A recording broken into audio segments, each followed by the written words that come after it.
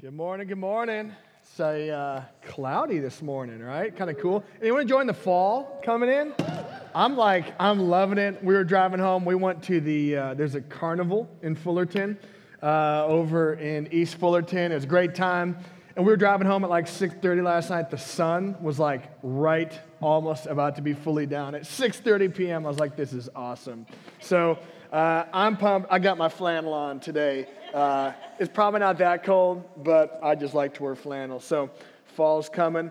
Well, if you're new here, my name is Mark Speeder. I'm the lead pastor, and we are so glad to have you here. And our heartbeat as a church is we simply want to love Jesus, and we want to love people because God loves us with a perfect and everlasting love. And so we want to reflect that wherever we go. As Rebecca shared, we started a sermon series in Jonah this last week. We want to invite you to be tracking along with us. It'll be a 4-week-long sermon series, a chapter a week. So we want to invite you to be tracking along with us. And if you're in one of our life groups, we're going to be tracking there as well. But as I start today, I want to ask you a question. I know many of us had the fear of the dark as children. I would love to hear from maybe a few of you guys, what was a specific place that you were afraid of being in the dark in? Bathroom, the dark bathroom, okay. The garage, all right, yep, dark garage, got the weird smells, weird things in there, right? Anyone else? Grandparents' basement, yes. I grew up in Minnesota, and we had basements, and they were often like just concrete, unfinished, and really cold, and just creepy. So that was a place for me. I heard one back there. Okay, no takers. Well, okay, so I've gotten over most of my fears of the dark. I've shared this with y'all before. I still have a fear of being on a cruise ship and in the middle of the night, like falling off the edge somehow into the middle of the ocean. And no one knows. And I'm there. And just picture that for a second. Just like being there, that like makes me cringe right now. Like no one knows I'm there. I don't know what's under me. I don't even know when waves are coming. I'm just going to die a slow, dark, wet, cold death. Unless, of course, something comes to get me sooner, right, from under the water or something like that, right? And here we have Jonah living my worst nightmare. You know, Jonah is thrown off this ship. I mean, it was I don't know if it was day or night, but let's just say it was night. Okay, we don't know. Jonah found himself in a hard, dark, uncomfortable place that was actually a hugely formative time in his calling journey. And today, I want to take some time and learn from Jonah, because we're talking about our calling and our assignment throughout this series. I want to learn from Jonah, how do we make it through dark seasons in our calling journeys? A few questions I want to answer today. Why do we have dark seasons if we really love Jesus? Why do we have those? Secondly, how and where do we find God in our dark seasons, and how do we make it out of our dark seasons? We're going to be reading Jonah chapter 2, and like last week, let's try that again, we're going to be spending actually most of our time right at the beginning, in fact, in verse 1. So again, don't get nervous. If it appears like I'm going slowly, I'll get you to lunch. So I want to read verse 1. We're going to camp here probably for most of our time. It says this: Then Jonah prayed to the Lord his God from the belly of the fish. Jonah prayed to the Lord his God from the belly of the fish. The verse before in chapter 1, God appointed a great fish to swallow up Jonah. He was in the belly for 3 days and 3 nights. Okay, so this begs a question. Let's just start with this. What in the world's up with this fish? Like, this is a crazy story. And did you know that when you read the Bible, you have permission to just acknowledge the crazy sometimes? Like this almost feels like an unbelievable story, right? Jonah, what's with this fish? Was it real?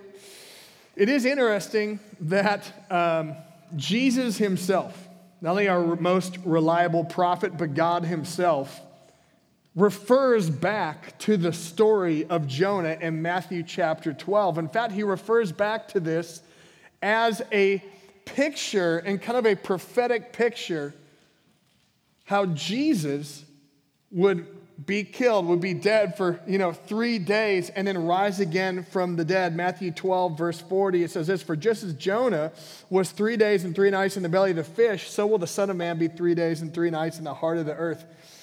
Guys, Jonah is not only an Old Testament story about a crazy fish, it is a prophetic picture of how God can even prophesy through a fish. It's a prophetic picture of Jesus. Now you might ask, how could someone live 3 days in the belly of a fish? Any kids maybe interested in that? If you're here, how in the world would you live 3 days? First of all, there has been a guy who's done it before. Maybe not 3 days, although there has been some old-time stories of that. But there has been a guy that's lived at least a minute in the story of a fish, if you'll put this up. Michael Packard, a lobster diver off the coast of Cape Cod, recently was eaten and swallowed by a whale. He was in there for about a minute, got spit back out. So it is possible to be taken in by a large fish or a whale. So how did it work? I don't know. Maybe it was an air pocket, right? Maybe he died and was resurrected, right? I mean, we have heard stories of not only Jesus, but people who've died and been supernaturally resurrected. Maybe it was like a Daniel in the lion's den situation where he was supernaturally sustained. Look, I'm not a fish expert, right? So I don't actually know. If one of y'all want to try it, I'm sure we can get something set up and kind of toss you in there, and you can kind of be the fish expert and kind of figure out how that might work, right? But I think this is one of those that even if there's plausible explanations, it's kind of in the God's mystery box category. There are areas of our life in faith that we just need to trust God with. Now, we often, as people, we like to have an answer for every single thing about our faith. We like to know our theology, perfectly on every little thing to feel like we can know it. But the reality is, I've got a 2-pound brain.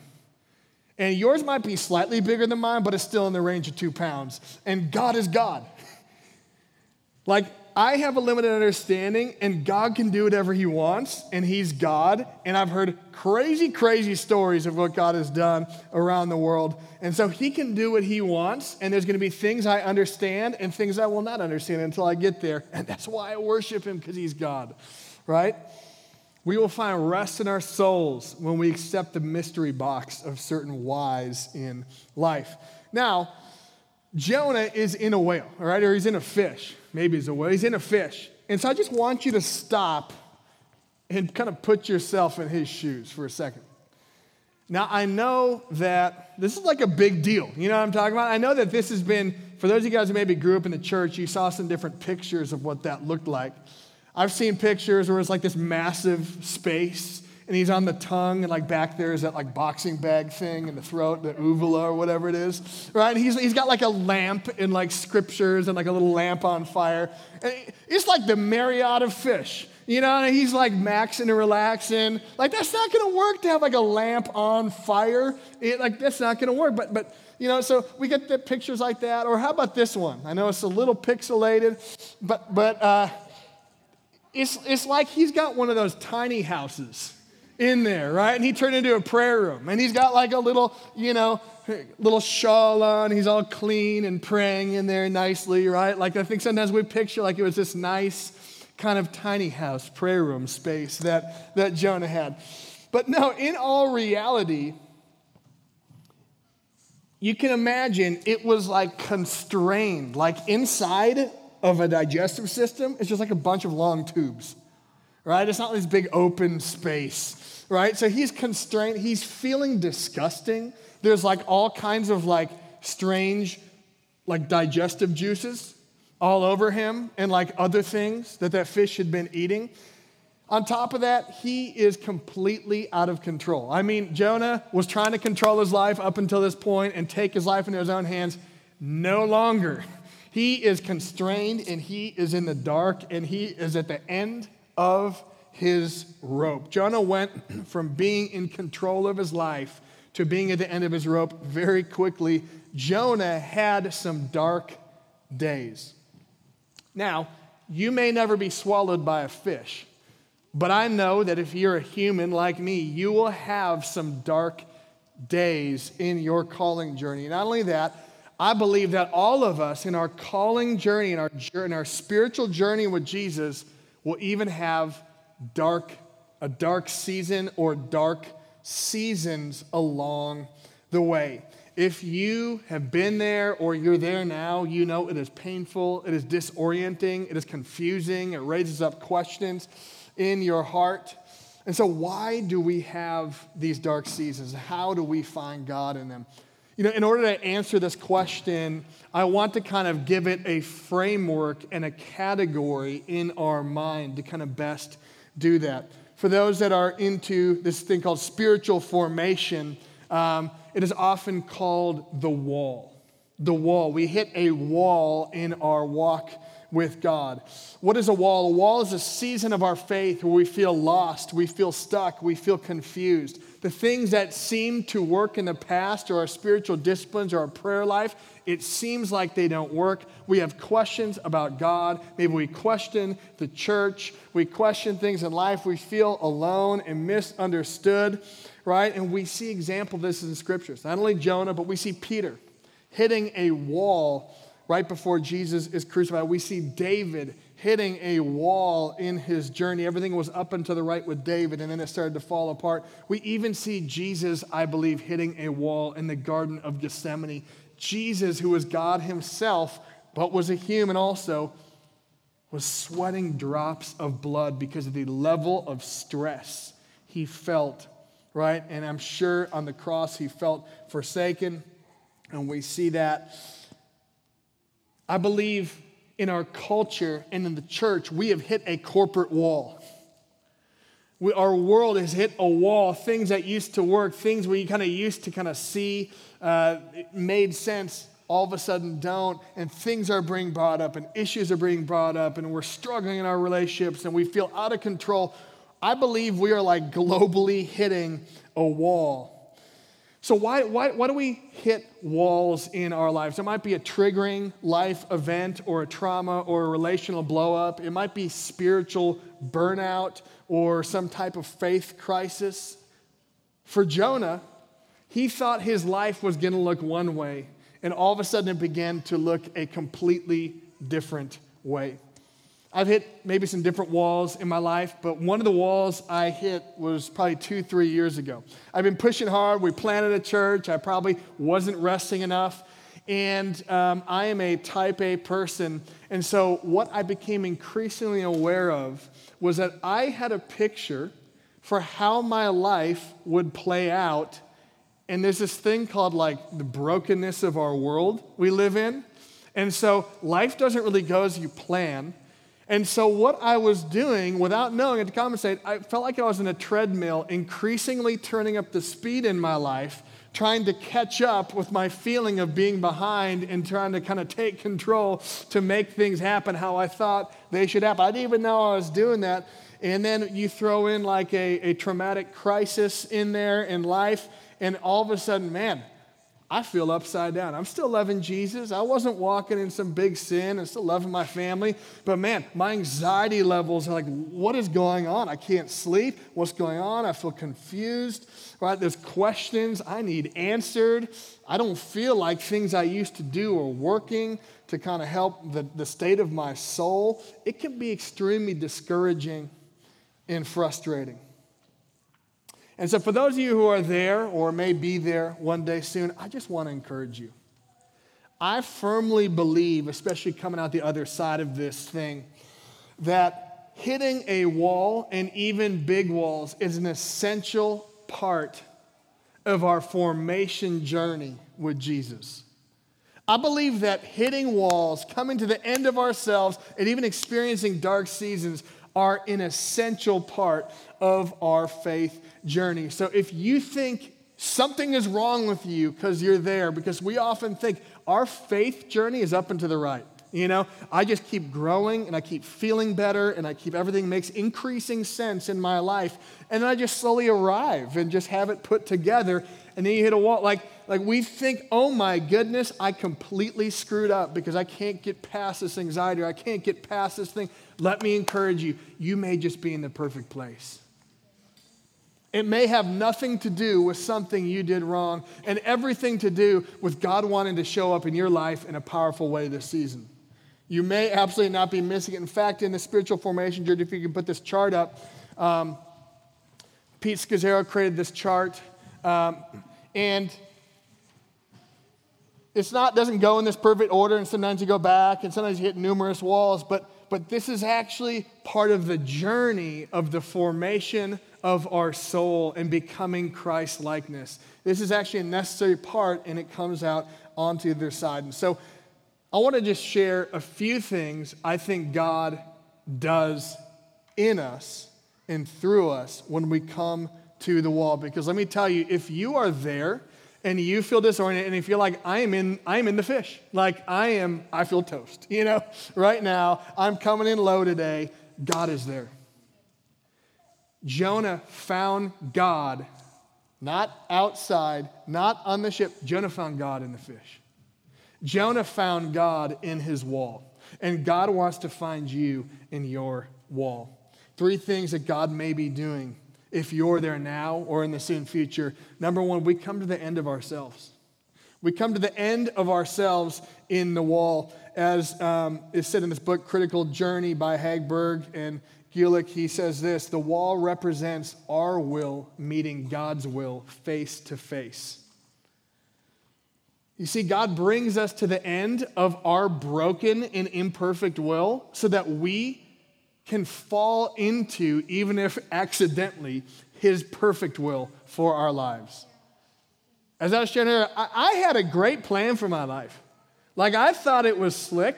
I thought it was tight. I thought, up and to the right, baby. I'm going to be disciplined. I'm going to work hard. I'm going to hustle. We're going to do it, right? And I found myself, right, coming confused to the end of myself and coming into a whole much greater, bigger plan than I ever could imagine for my life. But it took him wrestling me like God wrestled Jacob. It took him wrestling my plans out of my hand so they could get open to get his plans into my hands. And this not like some pretty process typically. So if you feel like a hot mess today, right, and you feel like things don't make sense in your life, God just may be putting something better, something so much better into your life, okay? And so we get a front row to Journey's really sloppy, messy journey so that we can have a buddy, right, in our sloppy, messy journey into God's will. Secondly, thing God may be doing to you is drawing you close to him. God is drawing us close to him when we are in dark places. You know the most intimate moments I have with my kids? It's not when we're on the mountaintop or when we're making the best memories, right? The most intimate moment I often have with my kids is in a time of struggle. In a time where, like, they're humans like all of us. Maybe they're struggling, maybe they're weak, and they need dad's help. And I got to step in and comfort them. I got to step in and be with them. Those are some of the sweetest moments. I love you guys. Those are some of the sweetest moments I share with my kids, and not in moments of strength, but in moments of weakness when we're the most intimate. I believe God has great intimacy with you and great love that he wants to pour out over you in your darkest moments. And I believe if you've been through them, you would probably testify that those were the seasons that you got to know God the most and you dug new wells of intimacy and connection and trust with God, not in the mountaintop, but in the desert and in the valley. Listen, let me say it like this. If you can find God in the dark, you'll follow him in the light. Number 3, what God might be doing. He might be bringing you, in fact, I know he's bringing you to a new place. If you're in a dark place, he's bringing you to a new place. Good news. The end game for your life is not the wall or the dark place. The end game for your life is not just being utterly confused and feeling helpless. That's not the end game. You know Psalm 23, for those of you guys who are familiar, when he said, though I walk through the valley of the shadow of death, I believe that's verse 4. That's talking about a shepherd's journey with his sheep that happens throughout the year, which is a picture of our spiritual formation journey as we grow into Christ-likeness. Y'all tracking with me? Okay, God has us in a process of forming our soul into freedom and Christ-likeness, and us walking to his will. And in order to get to the destination, the shepherd would have to take the sheep through these crevices and these valleys as they ascended to the heights. And those were often dark, cold places that were the most dangerous because wolves and other animals could be lurking in the dark and get out with them. And so, of course, those are the moments, as I said in my last point, the sheep had to be closest with the shepherd. But the purpose of taking them through the valley was not just to go see some scenery. The purpose of going through the valley was to ascend to the heights. You had to go through the valley to get to the heights. Let me just say, if you are in a wall or you are in a dark place and you feel like your faith is all screwed up, God may be taking you somewhere so much higher. You might feel like you're descending into darkness, but God is elevating you into greater amounts of light. What may be happening on the other side of the wall, because there's an other side, right? And what got Jonah to at least the place he needed to go at least next? It was actually the fish. It was the fish that got him safely to where he needed to go next. In the same way, God will use our wall to get us, or our dark seasons to get us often to where he wants to take us. And on the other side, I believe there's greater trust in God. There's greater strength in God. There's greater sensitivity to the Spirit of God, greater knowledge of the Word of God because you've had to rely on it in the past season. There's greater authority in ministry and greater assignments from God. John 12:24, Jesus said this, truly I say to you, unless a grain of wheat falls to the earth and dies, it will not bear much fruit. But if it does, it will multiply greatly, right? God brings us to the end of ourselves so that life can happen through death. That's the way of the kingdom. We're going a little deep today, y'all good? God brings us to the end of ourselves so that life can happen through death. God wants to multiply your life to make a great impact, but in order to get there, he needs to take us to the end of ourselves so we can walk in the beginning of him. Okay, now I know it's hard, and everything if you're there now, you know it, or you've been there, and take notes. If you're like, this doesn't apply to me because everything's good, like just take some notes and go back and put it on a nice shelf and open this back up later. When you're there, everything in you wants to push out. Everything in you wants to escape and hit eject as quickly as possible. There's a reason many people don't make it out of the wall. Like many Christians either eject from Jesus and the church during the wall, or they just kind of plateau for the rest of their lives and just kind of go through the Christian motions for the rest of their lives. And there's a reason, because it's painful. But God is doing something in the wall to get you to your destination, just like God used the fish to get Jonah to his. To use an illustration, a caterpillar goes through a metamorphosis to become a butterfly. And scientists have studied that if they break the caterpillar or whatever it is in that middle stage, right? The thing. If they break that thing out of its cocoon too early, even if it has the shape of a butterfly, it's not yet formed enough to fly. And so our temptation is to eject from our pain as quickly as possible and go numb ourselves or go switch our theology up or eject from the body of Christ and the people of God because it just looks easier. Like if you're on a keto diet, it's just easier to eat a gallon of ice cream. And it feels great for like a day, right? But that's not what God has for your body and maybe not, what God has for our soul. So we need to embrace the process so we can be fully formed and arrive into the things that God has for us. Y'all tracking? All right, thanks for taking a deep dive with me today. We're having fun. So how do we find God in the wall? I want to do 4 quick points and we'll wrap this bad boy up. And I'm going to draw these points from the rest of this chapter, which is Jonah's prayer, starting in verse 2. Read with me. So Jonah had prayed, and he was saying, I call out to the Lord out of my distress, and he answered me. Out of the belly of Sheol I cried, and you heard my voice. For you cast me into the deep, into the heart of the seas, and the floods surrounded me. All your waves and your billows, they passed over me. And then I said, I am driven away from your sight. Yet I shall look upon your holy temple. The waters enclosed in over me to take my life. The deep surrounded me. Weeds were wrapped around my head, and at the roots of the mountains I went down to the land whose bars were closed upon me forever. Yet you brought up my life from the pit, O Lord my God. When my life was fainting away, I remembered the Lord, and my prayer came to you into your holy temple. Those who pay regard to vain idols forsake their hope of steadfast love. But I, with the voice of thanksgiving, will sacrifice you. What I have vowed to you, I will pay. Salvation belongs to the Lord, and the Lord spoke to the fish and vomited it out upon the dry land. So I want to look at a few things in the life of Jonah to help give us some tools to navigate through the wall. Not get out of the wall or go around the wall, but some tools to help us navigate through the wall, because the tools that got you thriving up until the wall may not be the same ones to get you through the wall. All right? Or through the dark season. Number one, stop running and start surrendering. Jonah was in control of his life and his destiny up until this point. And the reason he was running and doing all this activity was there was a flurry of fears inside of him that was coming out in his flurry of running and activity. He was trying to regain control, and you can even imagine, because it appears he didn't pray until the end of his time in the fish.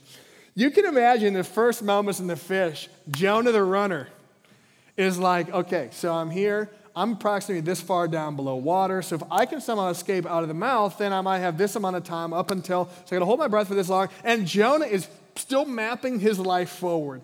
And ultimately, he realizes, I ain't gonna get out of here. All I can do is release control, throw up the white flag, and surrender.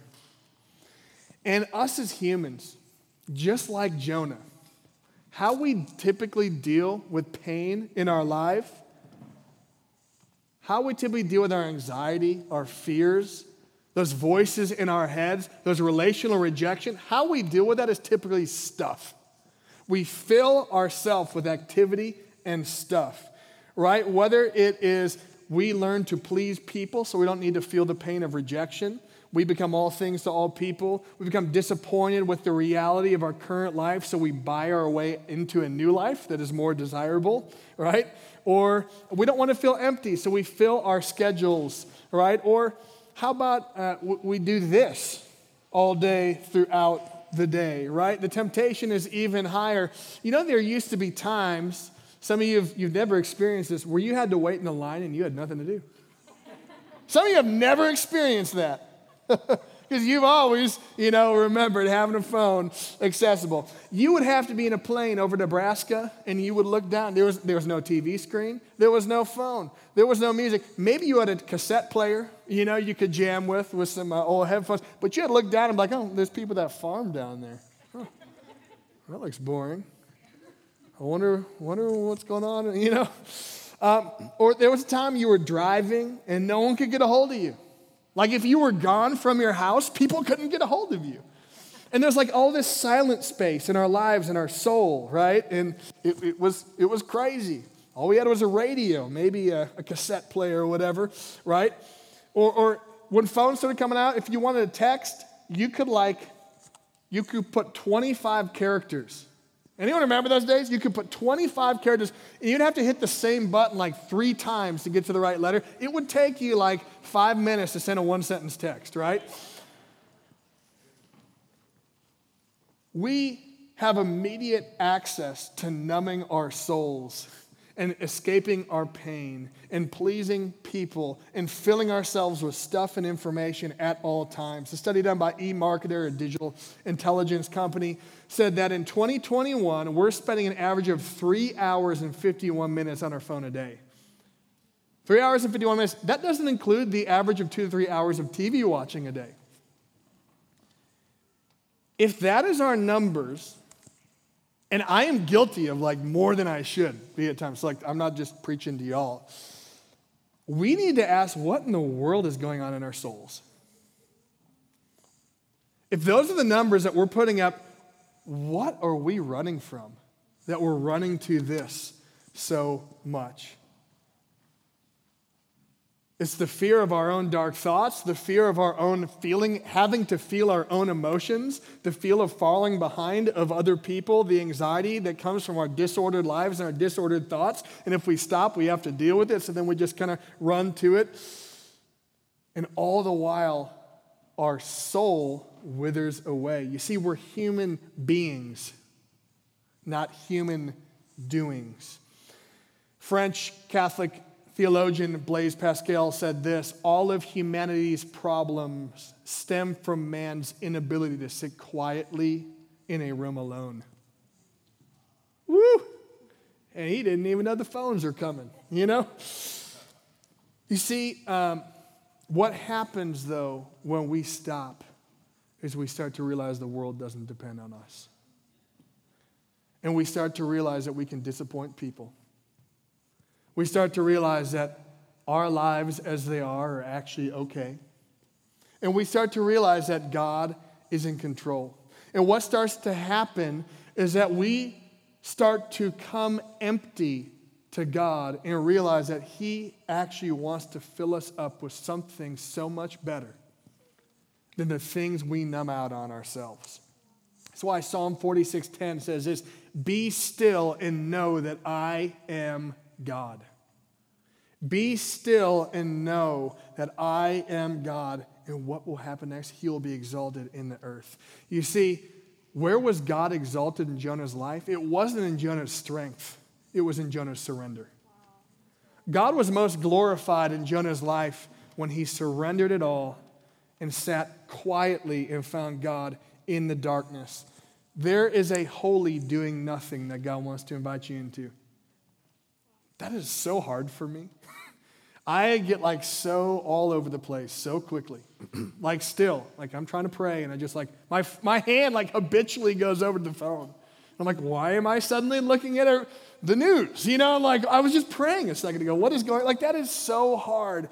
But there is a holy doing nothing that God wants to invite you into. We see Jesus again and again run away to quiet, desolate places.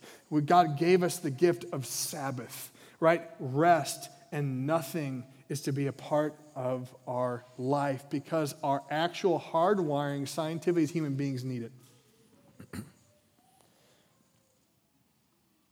Okay, second tool that we learn. Jonah intentionally and openly grieved. He stopped stuffing his soul and started actually grieving. Now, if you're a parent, you'll realize that about 1 in 3 or 1 of 4 kids comes out the womb not knowing how to chew. Now, it's not that they don't know how to chew, but it's that they just don't do it. And I don't know why it is. You know, we had one of our kids is just like, how are you even digesting right now? You know? I'm like, you just like ate a whole carrot. You know, like your poor stomach. Let's pray. And what I found is the kids that do not chew most often have stomach pain. It's like a weird scientific equation. And, they recommend to chew your food at least 32 times, by the way. That's not like forever. I don't think I'm going to hit that mark. But at least some. You got to chew your food some, right? Because when you chew your food, it makes it a lot easier in a digestive process, and the food can then move through your body and gets where it needs to go, okay? Now, Jonah, what happened is he slowed down. He was actually able to process his emotions. And that's what we need. Our soul needs time and space to feel our emotions and to acknowledge them in order to grieve them. We taught on lament about a month or two ago, so I'm going to make this short. But we see Jonah actually doing this. Jonah stopped and he started actually feeling his feelings, which is a good thing. I know we're afraid of them often. Let me just show you what it looked like for Jonah. Out of my distress, And he's using this imagery. The flood surrounded me. The waters closed over to take my life. The weeds are wrapped around my head. I mean, he's got a headband of weeds, right? He's wrapped in the emotional weeds of lostness and the emotions and the ocean, right? I was enclosed, the bars enclosed upon me forever. Maybe dramatic, not entirely. He probably had some of the weed helmet going on, right? But listen, when you're in pain, you got to be able to process dramatically somewhere. You need just a place to let it all out, to feel your feelings. And if you did not have a place to let it all out, it'll get out in the very wrong direction. Substances, addictions, relational brokenness. What it does is opening up our wounds and our emotions allows us to let it out so that we can receive empathy and kindness. And it is that empathy in our brokenness and our failures, which is a picture of the gospel of Jesus Christ. Is why that's the good news of Jesus, is in our sin, he still loves us. That is what heals us of our wounds and our anxieties and our fears. And God will use dark places to get the good news of Jesus deeper in you than it could ever possibly get. He'll surpass your places of control. He'll surpass the facades you put up. He'll surpass your things you run to, so he can get to the innermost part of your heart and tell you, like I tell my kids in their deepest failures, hey, that's not okay, but I love you, and I'm not going anywhere. And that's what God wants to tell you.